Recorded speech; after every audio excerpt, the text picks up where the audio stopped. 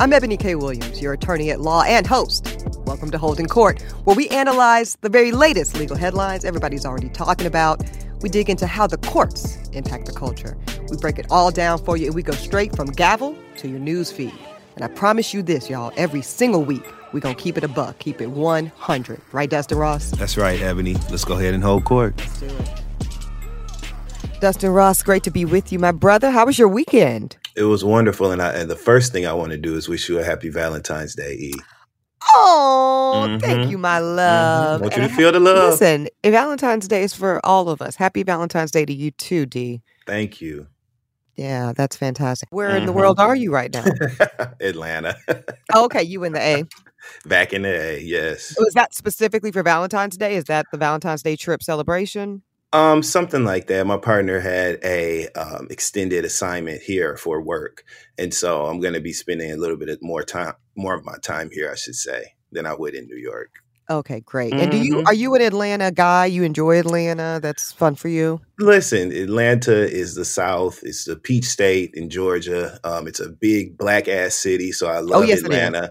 I definitely have a good time here. And if I'm being honest, it feels good to see some of the things open a little bit. I know we're not supposed to say that, but it's encouraging that there's something on the other side of this coronavirus nightmare. So, yes. Say that. Yes. Actually, to that point, right, Dee, I was reading in the New York Times over the weekend brief.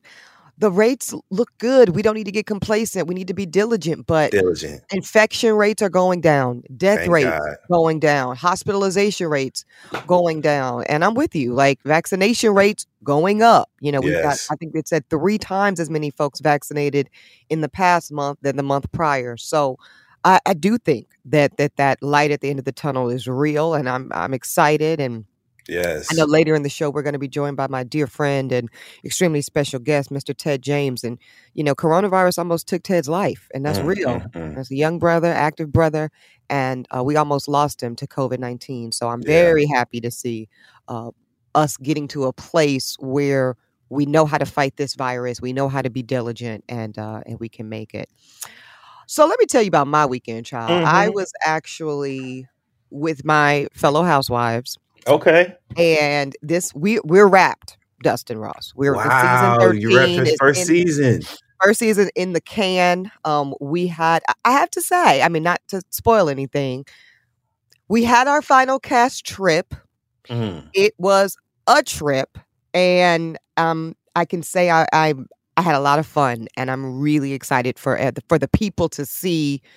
This is going to be a season of running not like anything else ever seen before. Truly. You made history, and I cannot wait to watch. The world is waiting with bated breath, and it is you. It is about you.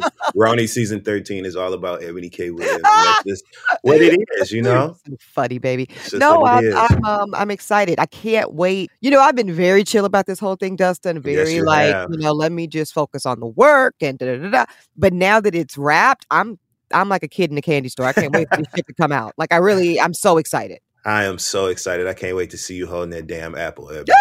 I cannot wait. It's so fun. Yeah, so I'm excited. So yes, this weekend was my final go round with these bitches, and I can't wait. I can't wait for the world and the culture to see it. Something that I could have done without was seeing any more shit about Donald Trump. Oh my God. You know, this motherfucker. So, of course, we all saw the breaking news over the weekend. Trump, as expected, as we predicted here on Holding Court, right, acquitted by his GOP, cronies in the United States Senate. Oh, dear. Only 7 Republicans had just a little bit of balls to actually stand up for, the Constitution. I mean, really. It's a damn shame. So, of course, 43 cowardly-ass Republicans voted to acquit Donald Trump of insurrection of the United States Capitol on January 6th, leading to the death of many people. I mean, Dustin, I feel like that gets lost. Like, this wasn't just a rowdy group. This led to the death of 5 people, including a cop. And I thought blue lives were supposed to matter, weren't they? Back the blue, they said. Back the blue, they said. Yeah. Well, where was it then? This is a shame. This is literally shameful. All of these Republican senators have literal blood on their hands. They're on the wrong side of history. This will be remembered forever. I hate the precedent that it sets for this type of thing to happen again, and for people to feel like they can do that. That was shameful. I've never seen anything like that in my life. And these Republican senators who voted to acquit are pieces of shit. They'll forever be remembered as such, and their names will be attached to this in history. We'll be able to say these are the people who allowed him to get away with that. And, the biggest piece of shit to me is actually Moscow Mitch McConnell. Oh, my God. They laying a dollar short. It's so shitty, Dustin, what this man is doing, trying to unsuccessfully play both sides of the fence here. I respect Mitch ass more if he just say, I don't think he did nothing wrong, so I'm acquitting him. You're stupid as fuck, but I would respect you more. Instead, Mitch coming out talking about, quote, there is no question that President Trump is both practically and morally responsible for provoking the events of that day, January 6th Capitol riot, end quote. And yet you still chose to acquit on some procedural grounds. Get the F out of here. I can't and I won't do it with Mitch McConnell, Dustin. I will not do it. Mitch McConnell has been consistently ruining our lives. And this is just a level that has never been seen before. So ridiculous. I know. But a shining piece of the weekend. So it always is Black women, honey. Just leave it to Black women to just give a little ray of sunshine in the clouds of bullshit. Yes. Delegate Stacey Plaskett. This sister's gone viral in the best way. First of all, she looks amazing. I just want to say that. Okay. She don't play that shit either. Miss Pretty Powerful in her beautiful blue caped Keith dress. And then Cape moment. We live a Cape moment. We love a Cape moment. But Delegate Plaskett just also speaking truth to power when she says this. I'll briefly say the defense counsels for Trump put on a lot of videos out there in their defense, playing clip after clip of Black women talking about fighting for a cause or an issue or a policy. It is not lost on me that so many of them were people of color and women, Black women, end quote. And, I love that, Dustin, for so many reasons. I think as Black people, it is always so valuable to be seen. And this, when we talk about representation mattering, this is what the hell we're talking about. That's right. That's right. Ever since she was appointed what was her title with the impeachment? Was she the manager? Yeah. Because I had heard of her before, but this was the first time that I really paid a lot of attention to her. And I was so very thoroughly impressed. She'll be remembered on the right side of history, but we can't say the same for a lot of the names involved in this story. So Indeed. Yeah. The only good thing about, the whole thing being wrapped up is I just don't want to talk about Trump anymore. I really don't. Yeah. Why? You lost everything. You lost the White House. You let the Republicans lose the Senate. You led the Republicans to losing the House of Representatives. You lost your hair. That's why it comes over in the top. Yes. Yes. Indeed. So, Trump, take your ass to Mar-a-Lago and be gone. Good riddance. I don't want to even give him any more energy. I truly don't. Ass out. You and Melania and Barron too. Yeah. Exactly. Yes. Nasties. All right. So with that, we're going to get into, of course, a nice rich docket for today's episode. We're so excited about that. And again, this interview we're going to have with Representative Ted James. He's a member of the Louisiana House of Representatives. And he's going to help us dig into something that really caught my attention, Dustin, which is the proposed $4.5 million settlement for the killing of brother Alston Sterling. That happened, of course, in Baton Rouge, Louisiana. Ted, among other things, he's a brilliant son of Louisiana and Baton Rouge. So he knows the people involved. He knows the family members. He knows the city council members. He's very close with the mayor there, a beautiful Black sister as well. So he's going to give us insights on what this settlement offer means, how far does it get us towards a path of justice? And then again, Ted almost lost his life to COVID-19 and it's serious and it's real. And he more than anybody understands that, Dustin. And he's going to break down what the culture needs to know about this vaccine and about how to move forward with, still in a pandemic. All right. So let's go ahead and start off with our docket and get to these legal headlines. First up on today's docket, we put out our sidebar, which people really seem to love. I was happy about that. And that's Free Britney, bitch, right? Yes. Because The culture goes up for Britney Spears. That's just what it is. Just is what it is. Listen, it is what it is.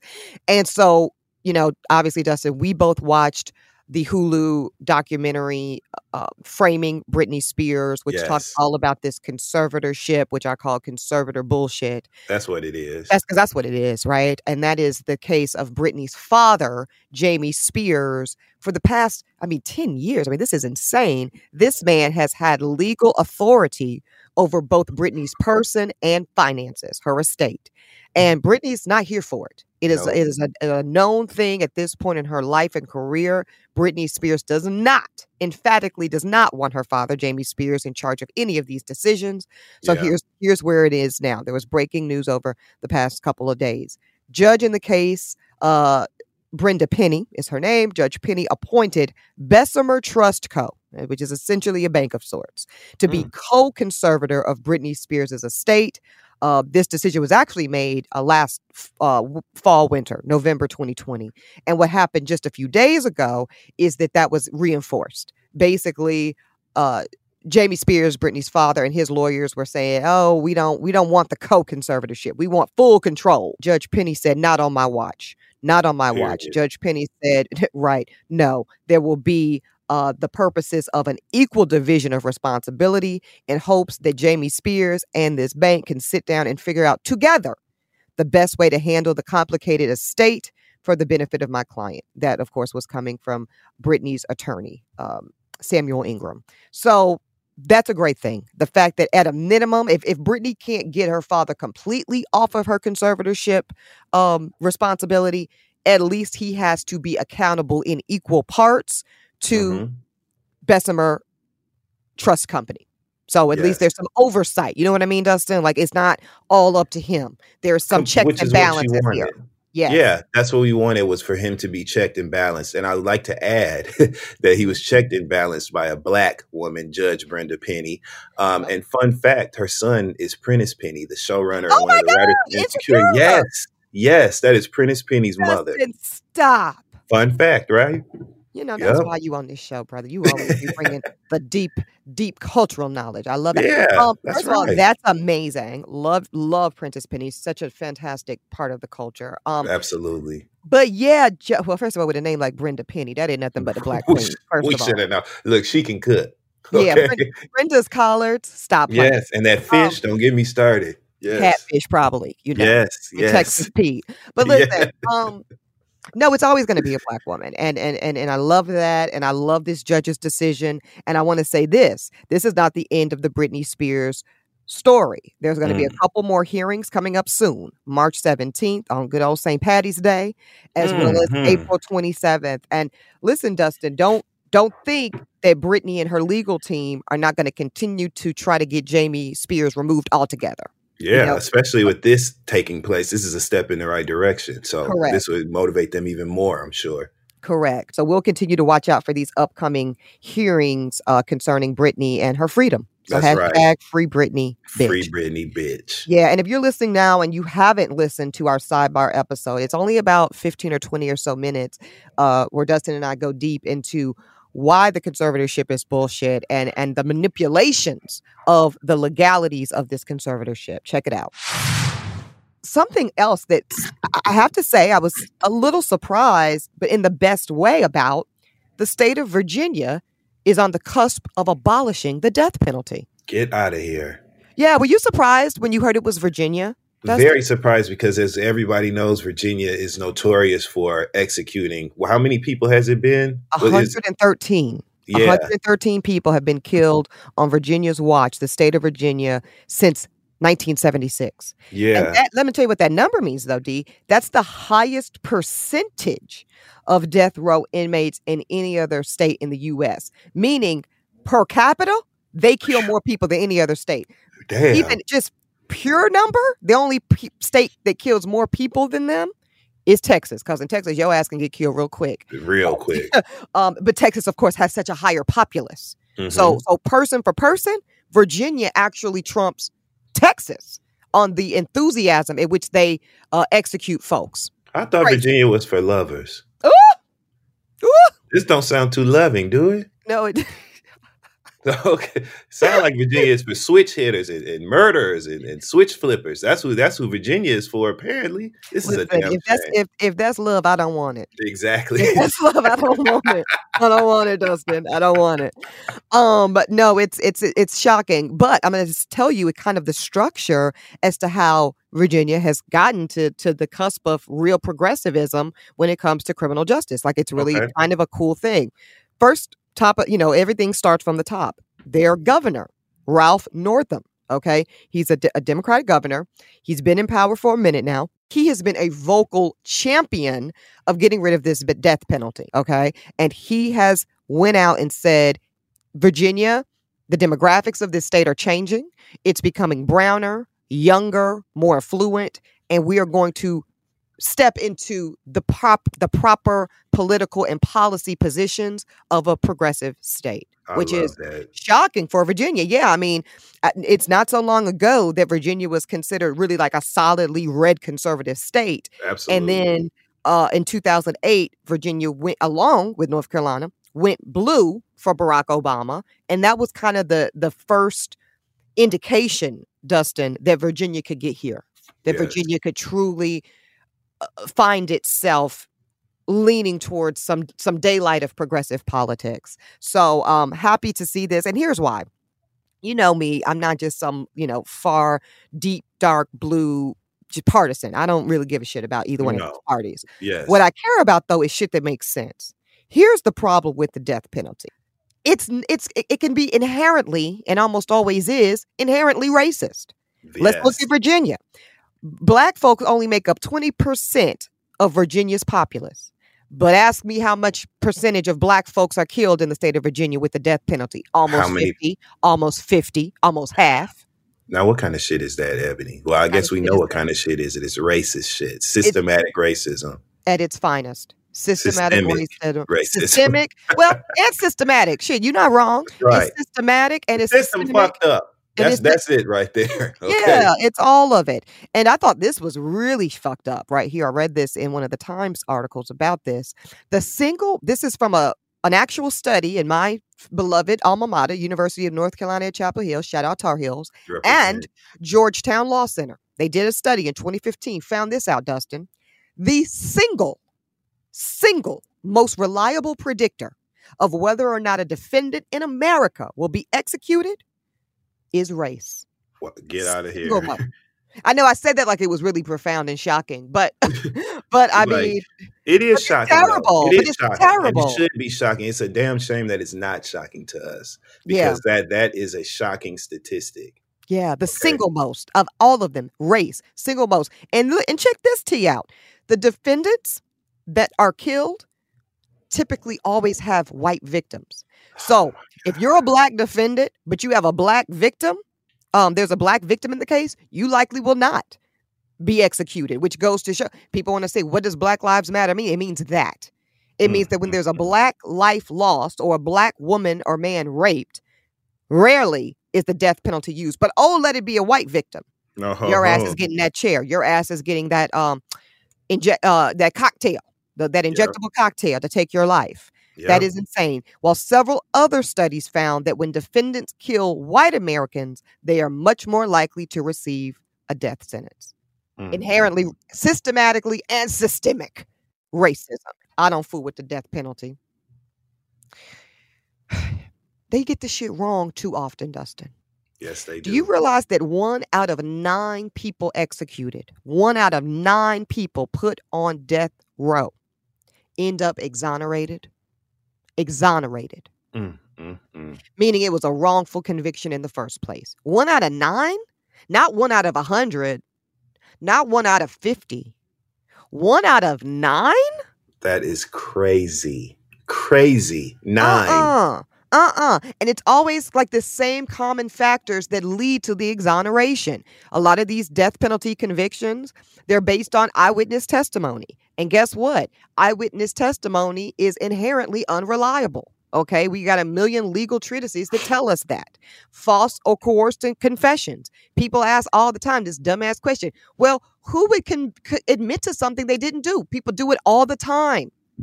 All the time. Coercive tactics are used by law enforcement. Law enforcement is legally allowed to lie to you during interrogation. If you don't know about it, ask the exonerated five. Ask them. Inadequate legal defense. Oftentimes, the least among us, the most vulnerable among us, do not have the funds to hire the Johnny Cochrans of the world. And they end up with overworked public defenders, because I've been one, so no shade to public defenders. They can be some of the best out there, but we don't have the resources. Okay? So if you have an overworked, underfunded attorney representing you, guess what? That's not the best legal counsel. False or misleading forensic evidence. All forensics are not created equal. What kind of lab was doing this study? Yep. What kind of individuals were maintaining the chain of custody? Come on now. And then last but not least, false accusations or perjury, lying by witnesses who are getting plea agreements. They're being incentivized to lie so that they can get a better sentence for themselves. See? So that's why I don't fool with the death penalty. Now, I want to be clear. I think some people do deserve to die for the crimes they commit. Yeah, I do. Absolutely. Yeah, I do too. That's I agree. The standard, right? The standard is to sentence someone to death. What the law is saying, Dustin, is that the crime committed is so heinous and beyond the pale of humanity that you really don't deserve to live. You put your mere being, your mere living amongst a decent society is a threat. But the reason I still don't support the death penalty is because we haven't, as a country, figured out a way to equitably and correctly administer it. That's the problem. The standard of proof is not high enough, beyond a reasonable doubt. No, that shit needs to be beyond all doubt if you're going to kill somebody. Yep, I agree. That's what the problem is. And that's what the problem is. Because when you tell me, Dustin, 1 in 9 ends up exonerated after more evidence comes out, nah, America's not responsible enough, adequate enough, efficient enough to administer a death penalty. So all of that said, Virginia now stands on the cusp. All they need really now is a signature from their governor, which they will get, and they will be the first Southern state to abolish the death penalty. And what that means, Dustin, is other Southern states that are neighboring it, North Carolina, maybe even Georgia, Tennessee, those other Southern states will likely be able, this will set a precedent, is what I'm saying. Virginia abolishing this will set a Southern precedent that says maybe we all need to reconsider if and how we have a death penalty in this state. I love that. That's the kind of progress I like to see. That's the kind of change that we need and that I like to see. And like you said, I do hope that this is influential in some decision making in other states. Absolutely. Yeah. These numbers are terrible. So it was time for a change. Yeah. And the reason we're getting that change, Dustin, you got to vote. I have to always tie it back, because the only reason Virginia's poised to do this is because they have a Democrat governor who ran and is willing to stick by what he ran on by way of progressive change in criminality. Then you have a Democrat controlled House of Representatives in Virginia in the first time in 20 years. First time in 20. So that's how it's being done. You got to vote. You got to vote. Get their asses out so we can get the right people in. That's right. Speaking of the wrong people. Kevin Hart, brother Kevin Hart, hired wrong. Got to be more careful. Kevin Hart and ran up on a scammer, y'all. Okay, Kevin Hart's alleged personal assistant, personal shopping assistant, I should say. He's now facing charges in Queens, New York, Borough, New York, Supreme Court, massive charges for allegedly defrauding Kevin Hart out of over $1 million. This ain't no chump change. This is $1 million that this 29-year-old has allegedly stolen, swindled, schemed, scammed his way out of $1 million worth of shit from Kevin Hart. This is nuts. Okay, so right? Okay, so the prosecutor in the case, Ms. Katz, she's bringing charges, big charges. I'm gonna run them down for you because I was like, this is not no little bullshit here. Charges include grand larceny in the first or second degree, criminal possession of stolen property, first or second degree, identity theft, first degree, and schemed to defraud in the first degree. Arraignment is going to be coming up soon, just in a couple of days. And if convicted, this alleged defendant by the name of Sire, he will face up to 25 years in prison. That's a long ass time. Yes, it is.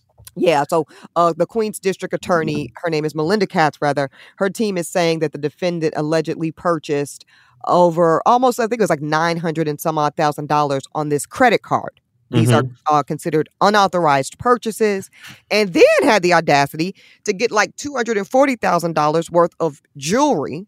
Okay, of course, from one of these, because you know how we got to, always with the jewelry with the bling, from a California jeweler. So all totaling over $1 million, all from Kevin Hart's accounts, and Kevin Hart none the wiser the whole time. No, well, apparently all these items must have been on high shelves in the home. Oh, you know and what? That is that's how this personal shopper was able to steal them. It was all over Kevin's head. But no, this is insane. All of this money for $1 million to be unaccounted for, and then you find out that a personal shopper was shopping for not just you but them too. That's got to be. Well, that's how the dude got away with it for so long, is because Kevin hired this guy back in 2015, and the first 2 years, the guy was making authorized, correct purchases. So he earned Kevin's trust. See, this is some scheming tips right here. You have some act right about yourself to get the trust. And at some point, Kevin was like, this guy's legit. I can trust him with my cards and access to my finances. I don't have to worry about him. He did that for 2 years. Then years 3 and 4, that's when he went ham. That's when he started. It has good taste too. Can't knock the taste, child. I was looking at that list. I said, not 1, not 2, not 3, not 4, but 5. 5 Pateks. 5 Pateks. Well, wrist on bling. Okay. Valued at just the watches. I mean, that's where a lot of this shit went to. Just the watches valued at over $400,000. I mean, that's almost $500,000 on Patek Philippe watches. That's. He's like, Rolex who? Cartier what? I'm good. Straight for that Patek. Wow. A Sam Friedman painting, right? Listen, and you know about this life, Dustin, with your bougie self. Not 1, but 2 Louis Vuitton keep-all bags. Okay. He's traveling in fashion. 2, because he had to get another bag for the rest of the shit he was going to steal. Right. One for the left hand, one for the right hand. Yeah, exactly.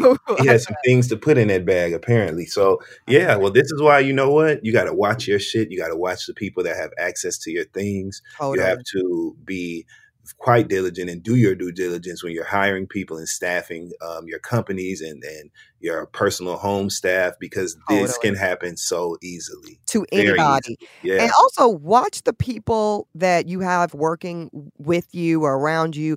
Check out their social feeds. Absolutely. This crazy ass scammer was so ballsy. He was putting the shit he was lifting and stealing and unauthorized purchasing on Instagram. Yeah, I mean, it's obvious. Watch your statements. Look at your credit card statements. Look at your credit report.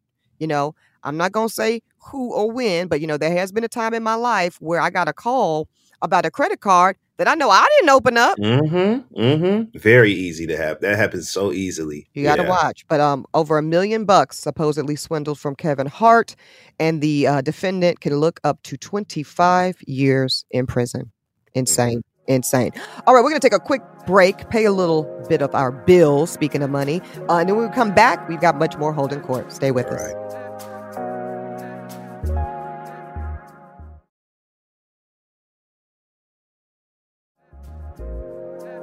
All right, y'all, welcome back to Holding Court. And we're going to get to, one of my personal favorite queens, and that's Miss Halle Berry. All right. And if you've been, you're so sad, all right now. Now, if you've been paying any attention to social, Halle's been very vocal recently, right? Yes, like we're hearing, too, by the way. I'm here for Halle and the shits. Halle's been speaking about her man, Van Hunt child. She's been speaking about fuck boys, and she's been speaking about swindlers. Okay. So the first thing that kind of went viral was the fact that Halle put up this Instagram post that says women don't owe you shit, right? Very simple. Yes. It was like a graphic. I thought it was self-explanatory. Somebody wanted to be messy boots and said in the comments, says the woman who can't keep a man. Okay. What? And I want y'all to look at this brother's avatar and consider the context. Then Hallie says, Hallie hits back, Hallie claps back and says, who says I want to keep the wrong man? 'Cause I don't. Okay. I hear that, ma'am. Honey, this is Queen Halle Berry. She's not going to stick with any bullshit.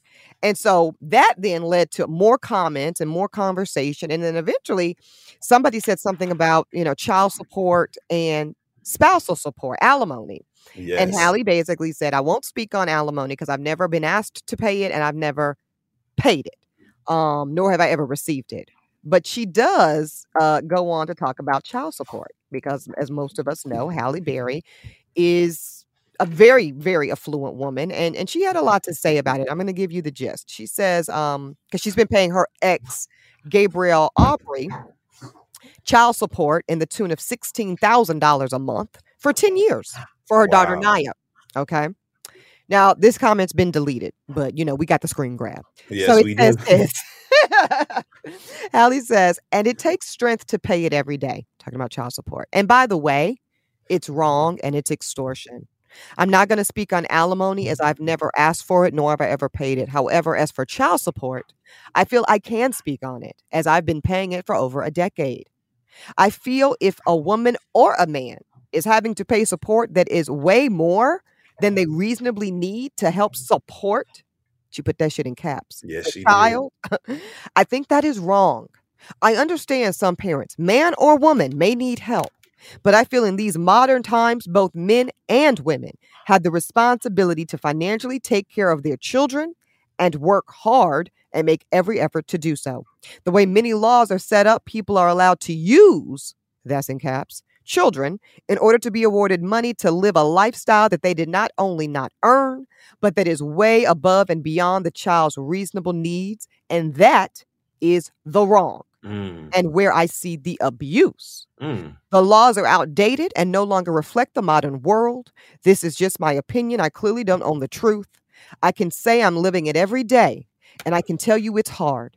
I do totally understand the feelings of those men who feel they are and have been taken advantage of by the system. Well, come on, Halle Berry. Halle Berry, yes. Miss Berry. That's that boomerang, Halle. Yeah, man. Okay. And I obviously I get where she's coming from. And this is what I've been preaching for years. I talked about it in the Dr. Dre video on my Instagram, and folks was in their feelings about that. This notion that only men are taken advantage of by some of these family law statutes and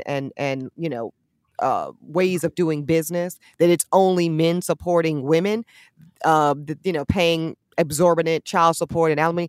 That's bullshit. You better ask Halle Berry. You better ask Mary J. Blige. You better ask Sherry Shepherd. Yes. Ooh, he taught her ass up with that baby and everything. Man, listen.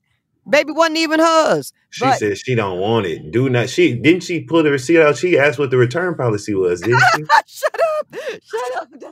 Okay. Do I have 30 days? Sherry said, I don't like it anymore. I changed my mind. It's wild. And so, I feel I'm happy that Halle's speaking on this and being extremely vulnerable because it's true. People do. That's why I left family law. Little known fact, before my criminal defense days, I actually started in civil lit and family law. And I will tell you this, Dustin Ross, the most combative, the most hostile courtrooms I've ever been in. They were not for armed robbery. They were not for drug possession. They were not for attempted murder. They were not for molestation. And I've represented clients in all those cases. The most contentious, tense, just nasty ass vibes I've ever witnessed as an attorney were in divorces, family court, divorces and custody battles. Yep. Wow. Yeah, it can get nasty. Very nasty. So Halle in 2014, she went in for what we call a modification order, where she asked the court, and anybody can do this. So I want people to listen to this and know if you feel you are being taken advantage of by way of child support or spousal support, that you paying out too much money than is reasonable. You can go in and ask the court for a modification. Halle did that in 2014. She asked the judge to reduce her child support from $16,000 a month to $3,800 a month. Okay. This shit didn't come out in Halle's favor. She's still on the hook for the 16. But sometimes I've seen it work though, Dustin, where let's say the person asking for the reduction has a different financial situation. If that is in fact the case, the judge will approve a modification. Okay. But Halle, child, she got the money. I'm about to say, child, you got series, you executive producing for BET, the new Boomerang. Halle, you got the bread, baby. She got it. You got it. And because you got it, Gabriel's gonna get it. So that's another cautionary. Just be careful who you have kids with. That's like, be careful who you have kids with. Be careful who you marry. That's kind of my point. I don't like these laws per se. I don't think anybody should be living a lifestyle they haven't earned. My cheap ass. I ain't trying to give you nothing. Exactly. However, this is the way the laws are set up. So govern yourself accordingly. This is why Dustin Ross ends every episode of Holding Court with read your terms and conditions. No, I'm serious. This is what this is about. Yeah. Understand the consequences of arrangements and partnerships, and marriage is nothing more than a partnership. That's all it is. Okay. Having a child with someone, that is a form of a partnership. Yeah. And you wouldn't enter a business contract with someone without getting very clear on the terms. How do you end it? How do you get in and out of it? What is the financial consequence if you break said agreement? Exactly. Marriage is the same fucking way. This actually makes me think about the sidebar episode that we dropped where we were talking about Britney Spears' situation and how Kevin Federline, after she had those kids, he literally went straight after her for custody. And he's been living for all of these years, raising those boys off of Britney's money. She's making hundreds of millions of dollars. Well, she was making hundreds of $millions in that Vegas residency. And he was getting his cut off the top. So this is a very common situation. There's so many women who are powerful and wealthy in their own right now. Absolutely. And we're starting to see a shift in the lens of what this whole child support situation looks like, because more often than not, the women are paying. Yeah, they are paying, and that's right. I want to say, like, if we're gonna hold men to that standard, if they're the higher earner, and women that are the higher earner, you have to act accordingly. Now, this is a controversial take I'm about to say, Dustin Ross. Come on with it. But this is why I don't date men that don't at least make what I make. Yeah. And, people can feel a way about that. People can judge your mama, don't judge me. That's right, because you got to be evenly This yoked. is why. That's why. Because what the hell do I look like working my black ass off every day for if shit goes left, which it can. I've already had one divorce, okay? Now I'm sitting here sponsoring your lifestyle? Yeah, fuck that. You better get the hell on. That's not right. me. Not on my watch. Not on my watch, and I don't care who feel a way about it. That's right. That's right. But I am not going into a partnership where it doesn't make good business sense. Nope. And if you don't understand that's what marriage is, you need to look at them terms and conditions one more time. You have to. And this type of information should encourage rather everyone to make smarter decisions with their partners and with what kind of commitments they get themselves into, because I don't want to end up like this. I know you don't want to end up like this. Listen, so to me, that's the message I get from these stories. Just govern yourself accordingly. Govern yourself accordingly. Y'all, read your terms and conditions. Just do what Dustin Ross tell you to do. Yes. Okay, with that, we're going to take another quick break. We're going to come right back and get into a fantastic interview with my dear friend, Representative Ted James, a brother who has been advocating for the people of Louisiana for well over 10 years and also almost lost his own life in the wake of COVID-19. Ted's going to break down the $4.5 million settlement offer to the family of the late Alston Sterling. All that and more when we get back to Holding Court. Stay with us.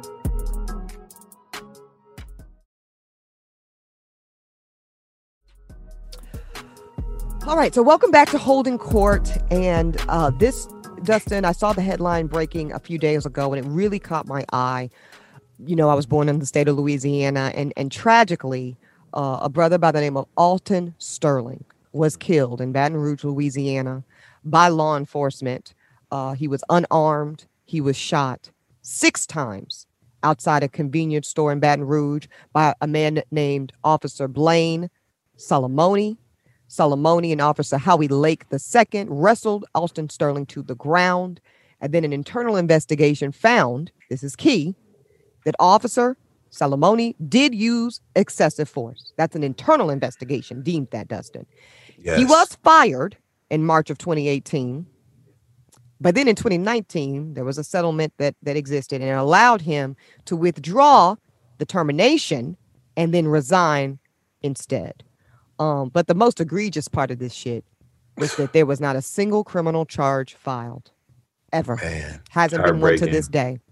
Devastating. And, Alton Sterling was one of the cases, sadly, one of the higher profile cases of a Black man shot and killed by law enforcement, unarmed, multiple times. And I can just see his face still, because he was, by all reports, he was a loving man, a community man, someone that just wouldn't harm a fly, and dead for no reason. For no reason. But what has happened just recently is that the East Baton Rouge Parish Metro Council, basically the city council, has voted to approve a $4.5 million settlement offer. This vote was 7-4. So there was 4 raggeties that voted not to approve. We'll get to that later. But they did approve a $4.5 million settlement to the family. It will be up to the family, though, Dustin, whether to accept it. Okay.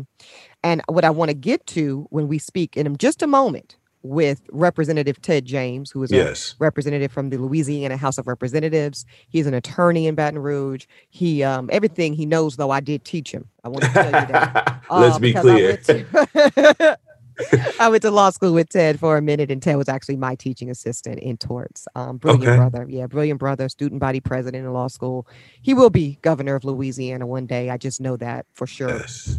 But Ted knows the people involved here. He knows the mayor of Baton Rouge. He knows city council members. He knows family members. He knows the attorneys that represent the family of Alton Sterling. And so I can't wait to get Ted's breakdown as to if the family accepts this $4.5 million settlement offer, what does that mean for the other forms of justice that they will seek? Because it's important to know before we just accept this money, what are we giving up? You know what I mean? What routes of justice then become closed to us? Yes. We must understand that, Ted. It is my sincere delight, my pleasure to welcome to Holden Court my friend, my law school teaching assistant, and most importantly, of course, representative to the state of Louisiana and the Baton Rouge community in their House of Representatives, attorney Ted James. Welcome to the show, Ted. Thank you, Ebony. Appreciate it. Yeah. So I've already bragged on you a lot. You've been in the House of Representatives for 10 years plus now. You will be governor or senator for Louisiana in short order. But I want to talk to you first and foremost about this breaking news over the past couple of days. East Baton Rouge Parish City Council, Metro Council, has approved a $4.5 million settlement to the Alton Sterling family. Correct me if I'm wrong, Ted, they're breaking it down something like this: $1 million up front and then about 800,000 for 4-year payment. Yeah, that's correct. It doesn't feel like a lot of money to me and Dustin. Before we get into some of the nitty gritty, just what do you think about the dollar amount? Of course, we wanted it to be higher. The initial proposal before the council was at 10 million. I think that we're seeing what other states are giving. I think the Walter Scott settlement was about 13 million. So I know that the family was shooting upwards of 10 million. Of course, I wanted it to be a lot more. Yeah. Speaking of the family, can you share with us any conversations or correspondence you've had with any of the family members and kind of what they're feeling and thinking? I'll tell you that they're happy that this matter is almost to a close. It's been almost 5 years since Alton Sterling was assassinated in our streets here in Baton Rouge. So there's a sense of comfort that this matter is finally coming to a close. But of course, there are those in the family that wanted to see a lot more. And I think that there are also, especially in the community, some folks actually wanted more facts to get out in a trial. They wanted to dive deep into not just the actions of Blaine Salamone that night, but a lot of his background. And I think the community should be made aware of. So let me ask you, two things I want to ask you now about that. Number one, do you think the family will accept this $4.5 million offer from the city?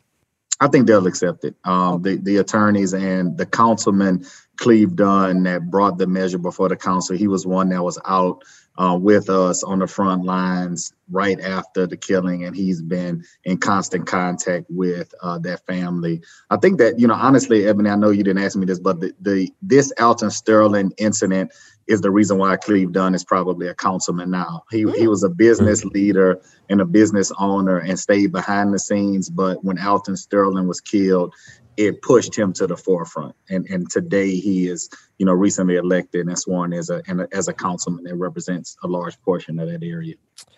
That's fantastic. And that's good. That's good context. You know what I mean? It's good for people to see how these moments of tragedy can, if we utilize them and we activate ourselves as a community and as a culture, we can at least get some positive outcome. That's Let me ask you what I know you are a fan, of course, of the mayor of Baton Rouge, Sister Broome. What do you think her take is? How would you rate her leadership on this particular issue, the killing of Brother Sterling, and just give us your take? She was candidate Broome when this happened, and she stepped up a lot more than the current mayor at the time. She was at the protest. Was that Kip? Who was the current mayor? Kip Holden was the mayor at the time. Okay. And he was largely absent. Sharon was, the same protest that I attended. Sharon was there. The moment that she stepped in the office, she did two things. She got rid of the police chief that would not fire Blaine Salamone and brought on the police chief that fired him in short order. And she ushered in a lot of changes to that police department. It's just unfortunate during her first term, we couldn't get to a settlement. But, starting off this second term, I think there's a huge testament to her leadership and bringing in a new council that was able to really work together to put this to bed. Great. Speaking of putting it to bed, that's what I want to know, Ted. People have a lot of uneasiness when they start hearing about these kind of civil settlements, when there's an absence of a criminal conviction or things like that. Talk to us about what this means. Does this close off opportunities for criminal work to be done? Does it close off what comes off the table? Yeah, if the family takes this money. Yeah, and it's probably me saying put it to bed is probably not recognizing that there's a large portion of justice that has not come to this family. So let me first say that this is just the financial piece. The criminal piece, we had a DA who recused to prosecute. We had a federal government that told us that it didn't see actions that arose to a civil rights violation, but they teed it up for the attorney general, who should have indicted at least one of the officers, Blaine Salamone. So here we are many years later. Blaine Salamone is probably working security somewhere. He's still probably working as a law enforcement officer because we didn't see a conviction. And that is, one of the things that I've tried to fight for in the legislature, how they lose that post-certification, because what we see right now, officers that aren't convicted, they can brutalize and murder in Baton Rouge and then go to Shreveport and be a police officer. They jurisdiction hop. Yep, they jurisdiction hop. Some of them state hop. It's a damn shame. With the new Biden administration, we know we're getting a new attorney general at the federal level. I predict that that's what's going to be needed to get justice for Breonna Taylor, right? Because we know that punk ass AG in Kentucky. Yeah, he ain't gonna do shit. There is no justice if we are not going to prosecute. Like, we can do. I'm a lawmaker. We can change policies. There are rules on the books right now that basically call what happened to Alton Sterling murder. We need people that are going to prosecute these individuals, right? Because there's a million things on, especially in Louisiana. There's so many things in our code that could have brought some of these officers to justice. What's missing is people that are brave enough to go after officers. So if and when this happens again, they're going to prosecute these officers just like they prosecute folks that look like me and you. And right. Okay, so that's good to know. Let's talk a little bit about politics, because you brought it up, and you are a lawmaker, and you've, ever since I've known you, and I just want to tell the folks a cute little tea story. I met Ted when I started law school at Southern University's Law Center in Baton Rouge, and he was, as you can probably guess, he was Mr. It Man. Student body president at some point. It was always clear to us, even as 1L students, Ted's a year ahead of me in law school, hence him being my torts teaching assistant. That's right. Yeah.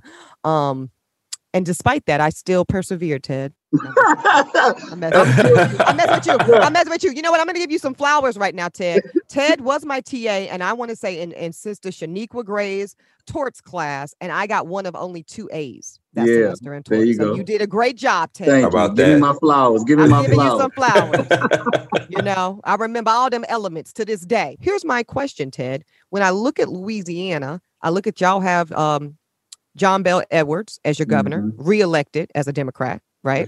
You're telling me now Bill Cassidy, a former Democrat, who's now a Republican in office.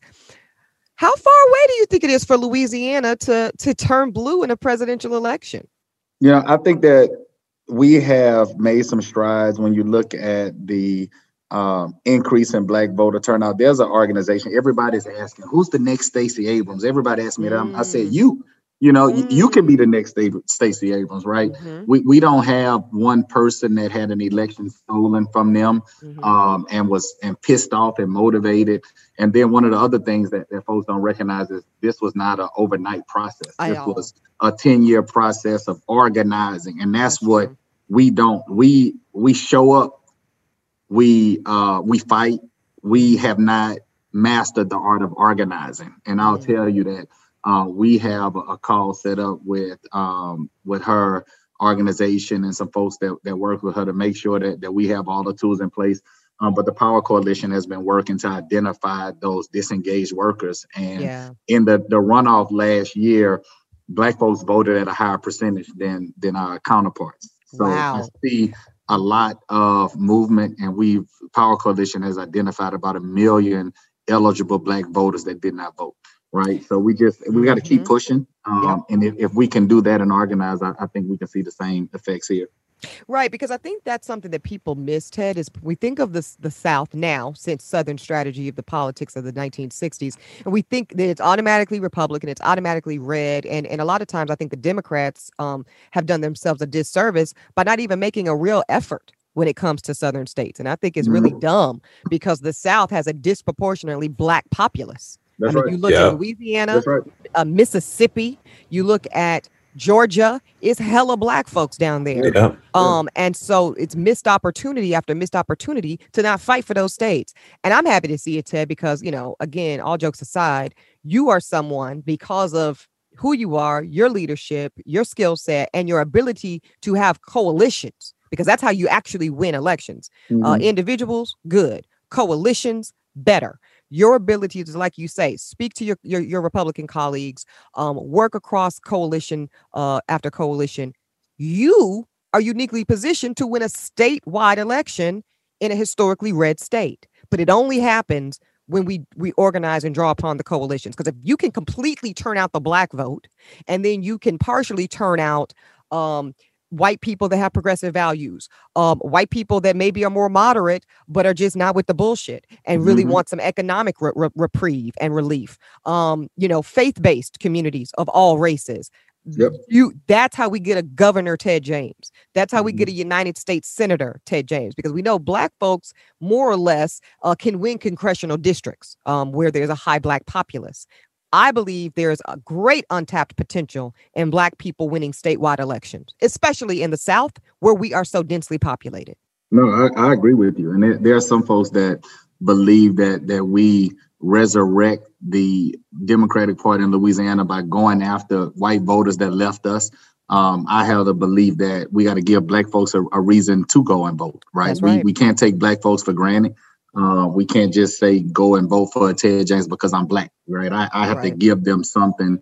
I think that I have a record, but we have to give them something to get excited about. And, Ebony, the Hispanic population is growing in Louisiana, right? I read an article just 2 days ago about the work that Stacey Abrams was able to do, and they went after that Hispanic population. And we have a high percentage in my district in Baton Rouge and in New Orleans. So we have to give them something to be excited about as well. But, the organizing piece, that is key. And that's where, I think that Power Coalition and their work, they started it. We just have to amplify what they've done. And I believe that we'll be able to see it in short order. I do too, from your mouth to God's ears, Brother Ted. Before I let you go, again, I was sharing with Dustin before you joined. You know, it was really scary, Ted, and we were all so terrified of losing you when you were sick with COVID. And you're a young man, you're only 38 years old. You say you work out every day. I don't know that I believe that. Okay. I don't know that. I'm just telling you straight up. You know, I'm gonna give you 2 or 3 times. I'm gonna give you 2 or 3 times a week, Ted. Your ass is not working out 7 days a week, but you know, whatever. Press, I get it. So anyway, in all seriousness though, tell us about when you started getting symptoms, how you knew it was COVID, how afraid you were. And this is what gave me pause, Ted. You are the most fighting brother I know. And I know at some point in your journey, you said, I don't have any more fight left in me. So talk about that. And then of course, your recovery. Yeah, I'll tell you, we were in session, and suspended session. I think it was March 16th or 17th. By the 23rd, that was the next Monday, I started feeling symptoms, and I knew once I had a fever, I knew that I had it. Like I got tested, and it took, I think my results didn't come back until that Thursday. So this was way before the rapid 15-minute test, right? Yep. And I knew that a friend of mine had been in the hospital that weekend, and a bunch of colleagues from the legislature, a lot of them were sick, but none of them had tested positive or had tested yet. So results that Thursday, by Sunday morning, my former legislative assistant, who was one of my dear friends, Kim, had dropped off some groceries and some Cane's chicken fingers. Yes, Raising Cane's. Yeah. Go ahead. So I'm sitting on the couch, and I could not get to the door to get the food. And she's sitting, I mean, in her car at the edge of the street and driveway. And I'm telling her, hey, I cannot get up. Now Kim's husband is a cardiologist at Baton Rouge General. So like an hour later, I told her, I was like, hey, I'm headed to the hospital. So I ended up going to the hospital, and just one of the scariest moments, you go to the emergency room, and I was told that, pneumonia in both lungs. I was hooked up to an IV, did EKG, all these different things. And, the first 2 or 3 days in the hospital were a blur. And I do remember just not feeling the fight, like the fighter that Yeah.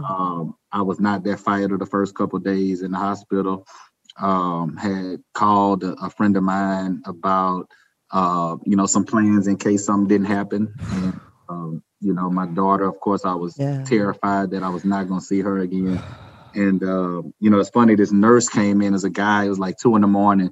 And I kept pressing the button, and it's not like a normal hospital stay, especially that early in COVID, because they had to go and put on the full PPE, and folks, a lot of people did not want to come in the hospital room. I joke with people, like the young lady that would bring food.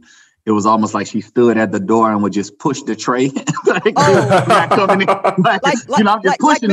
Like the color purple. I was gonna say, like Miss Sealy, the Suge Avery in The Color Purple. Yeah. Yes.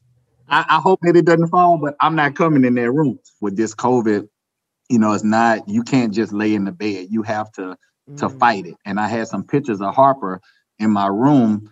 And he was like, man, if that's your daughter, she wants you to fight. You cannot just lay here and let this virus get the best of you. And, that was the most human interaction that I had probably in a month, right? Because that guy, the other doctors would come in and out, but he stayed with me for about 10 minutes. And, the week I was at home before the hospital, the 6 days in the hospital, and then a couple of weeks I stayed home after, that's the most human interaction that I had. Right. And Ted, how long were you in the hospital? 6 days. Have you been vaccinated yet? I have not. No, I have not. Talk to what's the situation? Well, I was gonna say, I just want to know before we let you go, what do you have a plan to get vaccinated? And what do for those of us in the culture that still are uneasy about the vaccination, and we get it honest because of Tuskegee experiment and all kinds of, bullshit that goes on in the American healthcare system when it comes to Black lives. But just what do you say to Black people about this vaccine and what we need to know in general to stay healthy and safe from COVID-19? For me, the same folks, the same doctors that I took advice from when I was sick, that cardiologist, Lance Lamont, who I talked to when I was sick, he got the vaccine. So I trust him. enough to get it myself. One of the things I have not gotten the vaccine yet, only because I don't want to skip the line. We have so limited numbers in Louisiana, and I'm trying to wait until at least the 80 some people that I have in my office. I have a list of folks that are waiting, and at least until we could crack a dent there, I don't plan on jumping the line, but I do plan on it. And I think that, those of us in our community, we have to look at the death toll, right?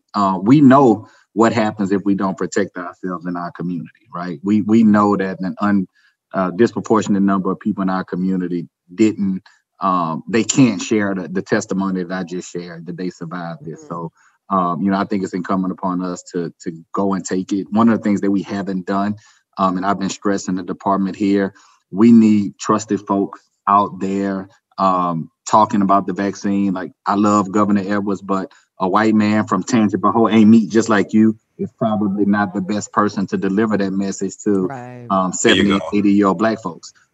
So what I've told them, I was like, look, treat this like a campaign. Just, when you needed our votes, you showed up at the Black church, right? So you have to, and you had Black pastors endorse you and talk about you. So you need some Black pastors, some doctors, some folks in our community that look like us, that we trust, advocating for this vaccine. And if not, you're going to see a significant number of people that are just not going to trust it because of Tuskegee and other things. Indeed. And that puts the entire community at risk. So, Ted, most importantly, brother, I'm glad you're here. Really. Yes. I'm glad you're here. Thank you, Nadir. Louisiana needs you. America needs you. And I'm sure there's some lonely young women in Louisiana that need Stop you. I'm messing with you, Ted. We adore you. Thank you for your leadership, brother. And we hope to have you back on to continue to seriously update us. I know you're doing really important work in the legislature. You have a great relationship with our Biden and Harris team in the White House. And we're right behind you, brother. So thank you. I appreciate you, Ebony. And thank you, Dustin. Look forward to it. Absolutely. Thank you. Good deal. All right, so that does it for this episode of Holding Court. We want to thank Representative Ted James for joining. Thank you all so much for listening, jurors. We love and need y'all. Follow us, subscribe, give us a review. And listen, we read those reviews. Dustin, I don't know, did you read the shade that we got for being old and haters on the weekend? One of our reviewers. I did. I did. I read it. He said we was old and crusty and we couldn't appreciate the weekend. But that's why but you know what? We appreciate that feedback. Kitchen table talk. That's our kitchen table talk amongst our jurors. That's exactly. And we live for it. So give us a review, give us your stars, tell a friend, tell your mama, tell everybody, get the word out. And again, check out our episode notes. We always tend to try to put some resources and some links in there to get to some solutions on Holding Court. Holding Court comes to you from Uppity Production in association with Dossie Media and presented by the Black Effect Network from iHeartRadio. Audio services always provided by 101 Productions. Y'all check them out at 101productions.com. We love y'all. Join us next week when, of course, court will be back in session. And in the meantime, y'all wear your mask. Stay safe. If you can qualify for a vaccination, get a vaccination. Keep the faith. Stay prayed up. And Dustin, what you want the people to do? Read them terms and them conditions, y'all. It never changes. Yes.